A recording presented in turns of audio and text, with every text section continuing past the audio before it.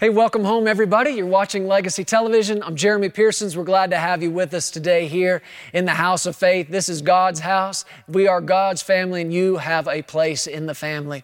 You know, we are right here in Green Mountain Falls, Colorado. I'm standing on the platform of what is quickly becoming the sanctuary here at Legacy Church.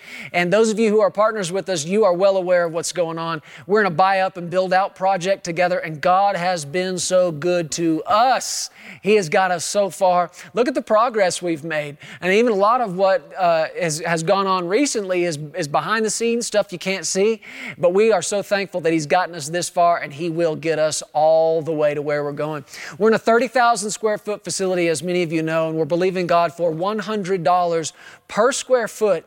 And we believe that when that's accomplished, we can get this place open and begin welcoming families from our community, from the Colorado Springs area, from the Woodland Park area, right here in Green Mountain Falls, and you, wherever you are, come to church. And if the Lord would lead you to be a part of this family, then step out in faith. And I know that's not everybody, and if you're in a good church, stay plugged in. But if the Lord would lead you to be a part of this family, then you're welcome here.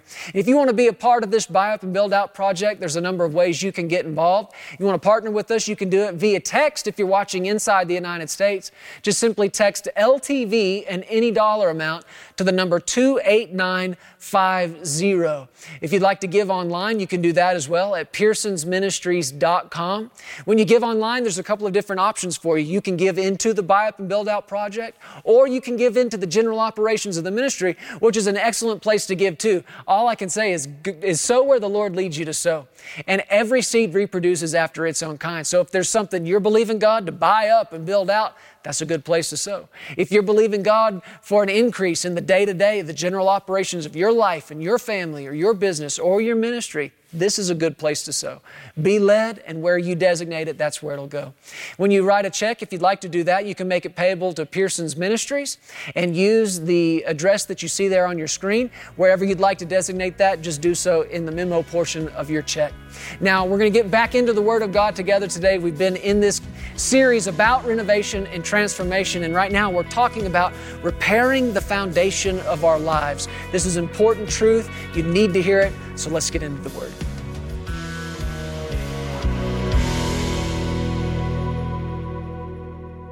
We're building this house on the foundation of Jesus Christ and none other.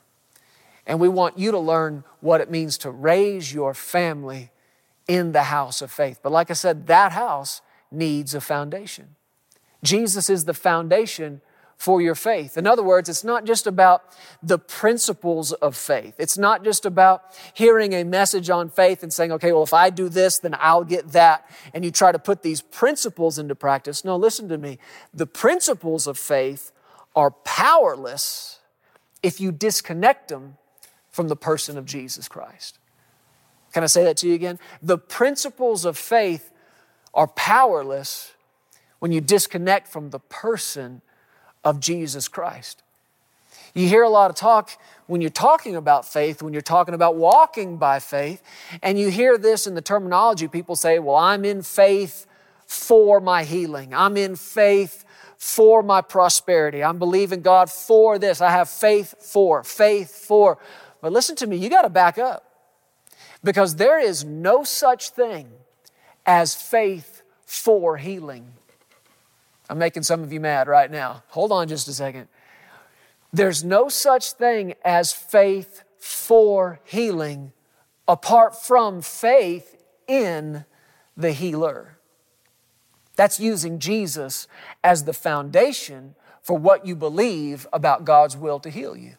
It's just the same way with salvation. There is no such thing as faith for salvation apart from faith in the Savior, who is Jesus Christ. See, He's the foundation for your faith.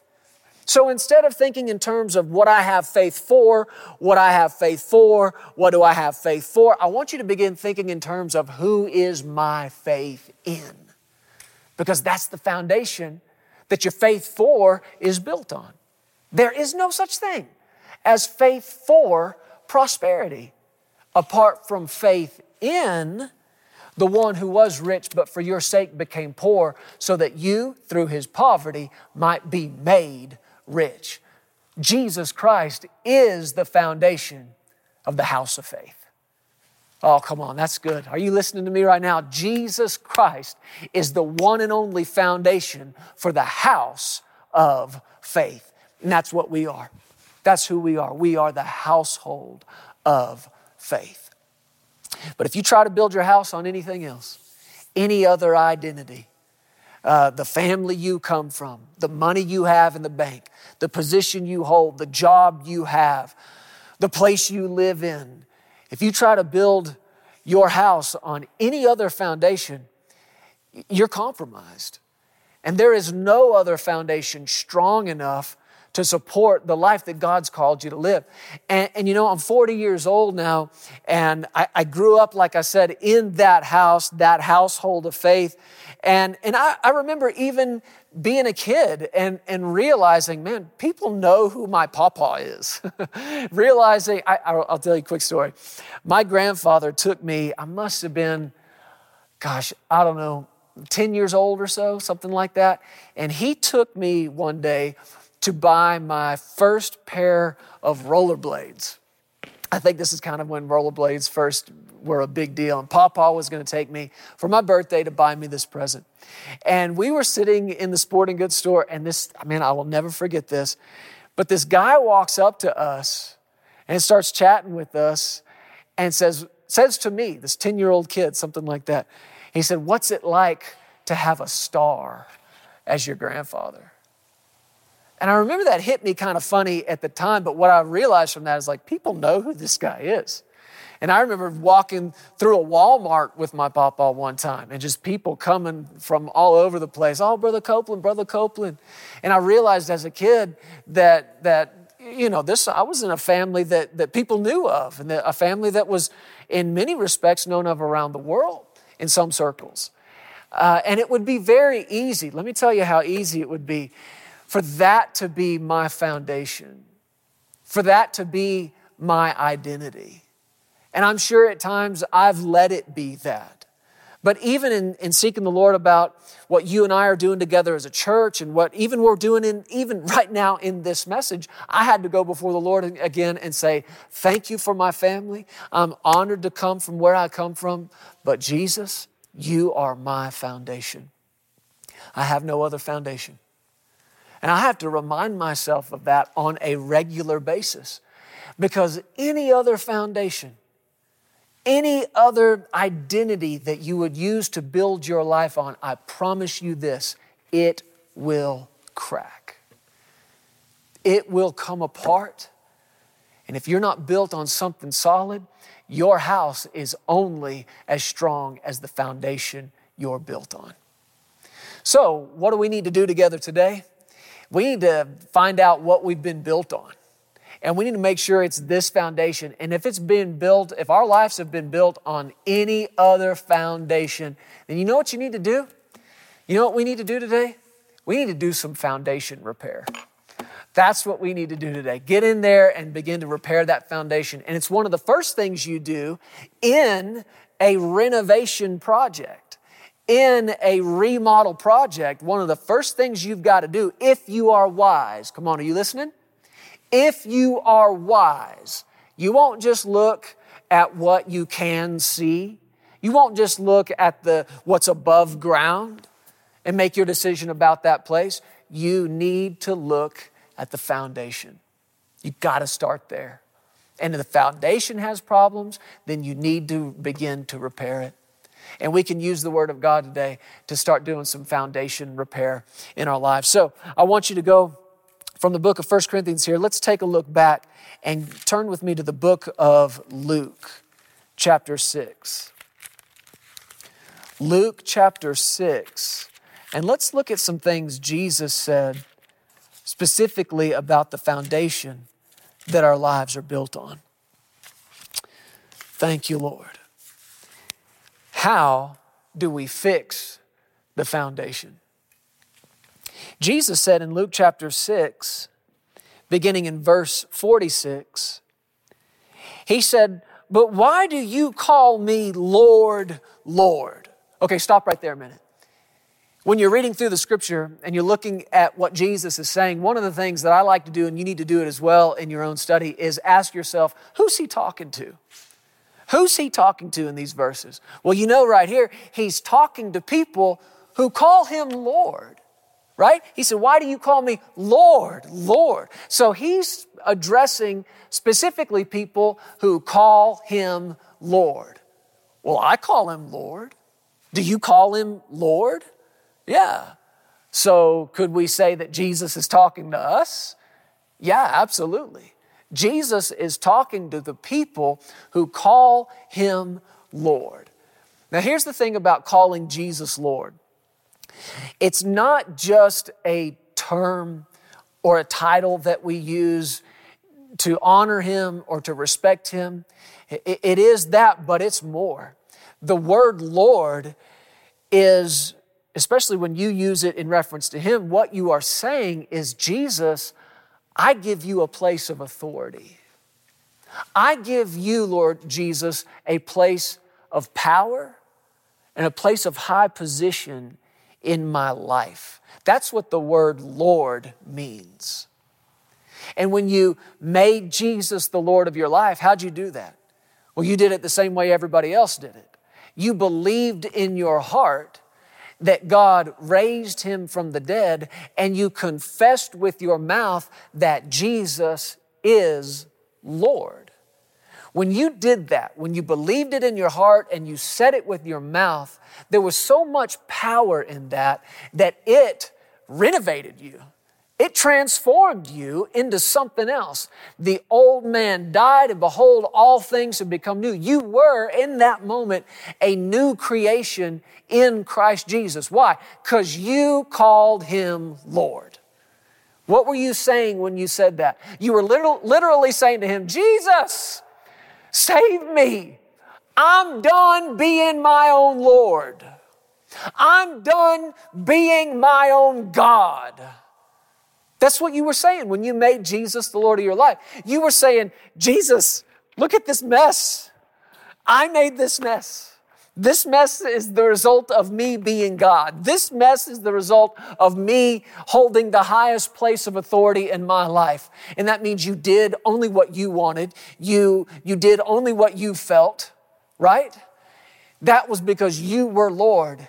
And when you humbled yourself, just like I've done and we've all done, and you came before him, you said, Jesus, be my Lord. I'm done being my own God. I'm done calling my own shots, right? That's what it means to make Jesus the Lord, to give him that place of authority. It's not just, Lord, Lord, we honor you. It's, Lord, Lord, we give you place. We give you position, we give you authority, and we give you power. And so Jesus says in this verse here, Luke 6:46, why do you call me Lord? Why do you call me Lord, Lord? Now listen to this. And not do the things which I say. See, he's saying this doesn't make sense. He's talking to people. He's talking to you, talking to me, talking to people who call him Lord, but he says, why? Why do you call me Lord and you don't do the things which I say? So see, there you can see what the place and the position of Lord is supposed to translate to. It's not just an honorable title. It's supposed to be a place where he can speak to you, and he has a place of authority to where he says something and you do it. You act on it. You put into practice what he says. He says, why do you call me Lord, Lord, and not do the things which I say? In verse 47, he says, whoever comes to me. Now I want you to make note of all this. Whoever comes to me and hears my sayings. He's hearing the words, right? Whoever comes to me and hears my words and does them, I will show you who he is like. Now, Jesus, just in this one statement, pretty well outlines what our whole relationship with him is supposed to look like. Just in this one statement. He said, he who, number one, comes to me. Let's stop and talk about that a minute. He who comes to me, Jesus said. Why would you or I or anybody else come to Jesus? Well, we just mentioned it a moment ago. You're humbling yourself. The moment you came to Him to make Him Lord over your life, you brought yourself low, you humbled yourself, and you said, in essence, Jesus, I need help, man. I need help. This is a mess. I got myself in it. I can't get myself out of it, and I need your help. Now, you came to Him on day one, but that was not supposed to be the last time you came to Jesus. You still need help. I don't know if that comes as a shock or a surprise to you, but allow me to inform you, you still need help. I still need help. We need His help, and it's the kind of help that only He can give. And that's why we come to Him. We come to Him, number one, because of who He is. We come to Him because of the place He holds. And that's really what Peter spoke by revelation that day when Jesus said, who do you say I am? And he said, you are Jesus the Christ. That's a place. That's a position. The anointed one, His anointing. You are the Messiah. You hold a place and a position that nobody else holds. It was the recognition of not just who He is, but of the place that He holds. He said, you are the Christ, the Son of the living God. With sonship comes authority. Oh, come on, listen to this. With sonship, that place of being a son, whoever is a son in the house has authority in the house. And so Peter, in one statement, recognized who Jesus is. He recognized the place that He holds, and he recognized the authority that Jesus possessed. And Jesus is saying, when you come to me, you come in recognition of all of that. Let's make it really simple. You come to Jesus because of who He is and because of what He can do. Because of what He can do in your life. And what He can do for you, nobody else can do. Thank you, Jesus. We just ought to say thank you, Jesus, right now. Thank you, Jesus. But then He said, he who comes to me and hears my word. See, now you're taking your relationship with Him to the next level. There are many, many, many people who have come to Jesus, but for whatever reason, didn't stay. I'm not saying they're not born again. I'm not saying they're not good people. They believe in Him. They believe in His existence. They recognize His place, His position, His authority. But there's another step in the relationship, and that is to hear His word. Now, this is what's interesting to me. Most people, when they come to Jesus, many people come because of what they need Him to do, like we've already said, but what they're looking for is a fix to the problem. What they're looking for is this supernatural intervention, this supernatural involvement. Jesus, I need you and I need you now. I need you to show up and fix this thing. I need you to make this all better and do it now. And He does do that. It's called a miracle. And they happen in the lives of people all over the world every day. And it's God involving Himself supernaturally. And He does take things and change them. He does heal the sick. He does deliver. He does save lives. You see it in Jesus' own ministry. But listen to me, child of God. You and I are not supposed to be living from miracle to miracle to miracle to miracle. When you come to Jesus and you come with a problem, you come with a mess, you come with something that needs to be fixed, you know what He's going to do most of the time? Is give you a word. Most of the time, you are going to get a word in response to your prayer, in response to you coming to Jesus. You are going to hear Him lead you back to His word. And there are a lot of people that don't want that. They're like, no, I don't need a word, I need a miracle. I need you to show up and I need you to fix this and I need you to do it without me doing anything.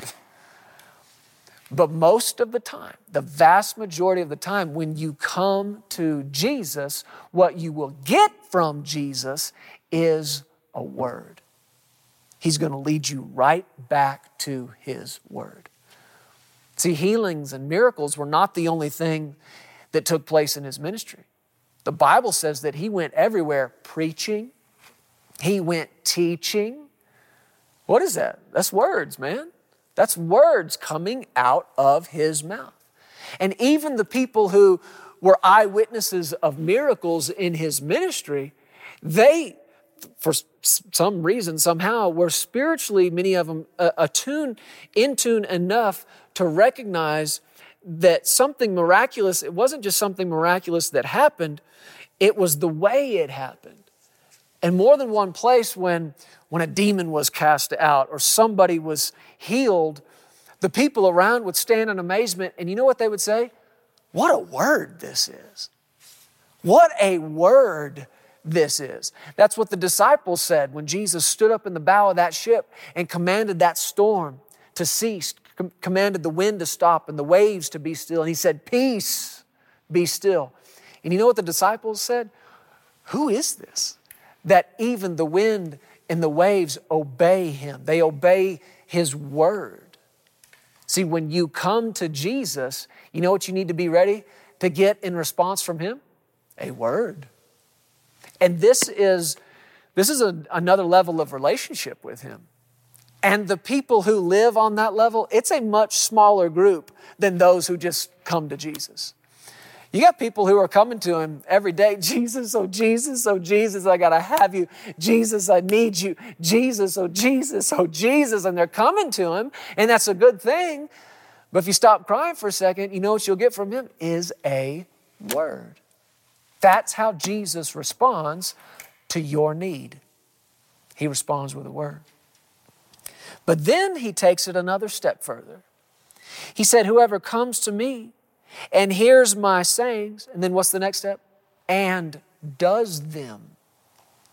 So it's not just somebody who comes to Jesus. It's not even just somebody who hears what Jesus has to say. This next step in fellowship and relationship with Him is coming to Him, hearing from Him, and then doing what He says.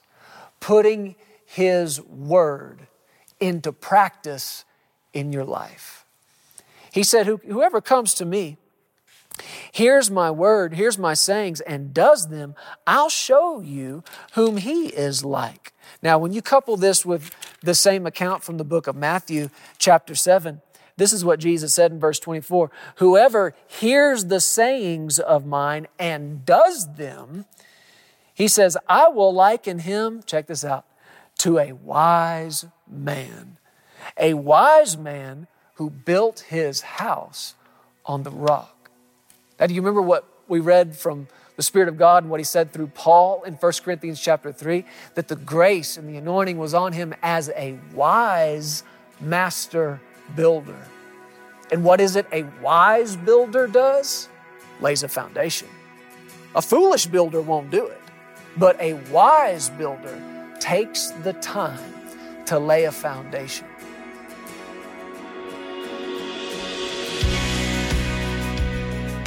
Hey, thank you so much for listening to the Legacy TV podcast. We hope you enjoyed this, and if you'd like to hear more of Jeremy and Sarah, subscribe to this podcast and download the Legacy Studios app. From there, you'll have access to the Legacy Television broadcast, the Legacy Letter magazine, and so much more. You can also visit pearsonsministries.com to contact us directly and find out how you can get involved with everything that's happening here at Legacy Studios. Be blessed today. We love you. Remember, you are always welcome here in the House of Faith.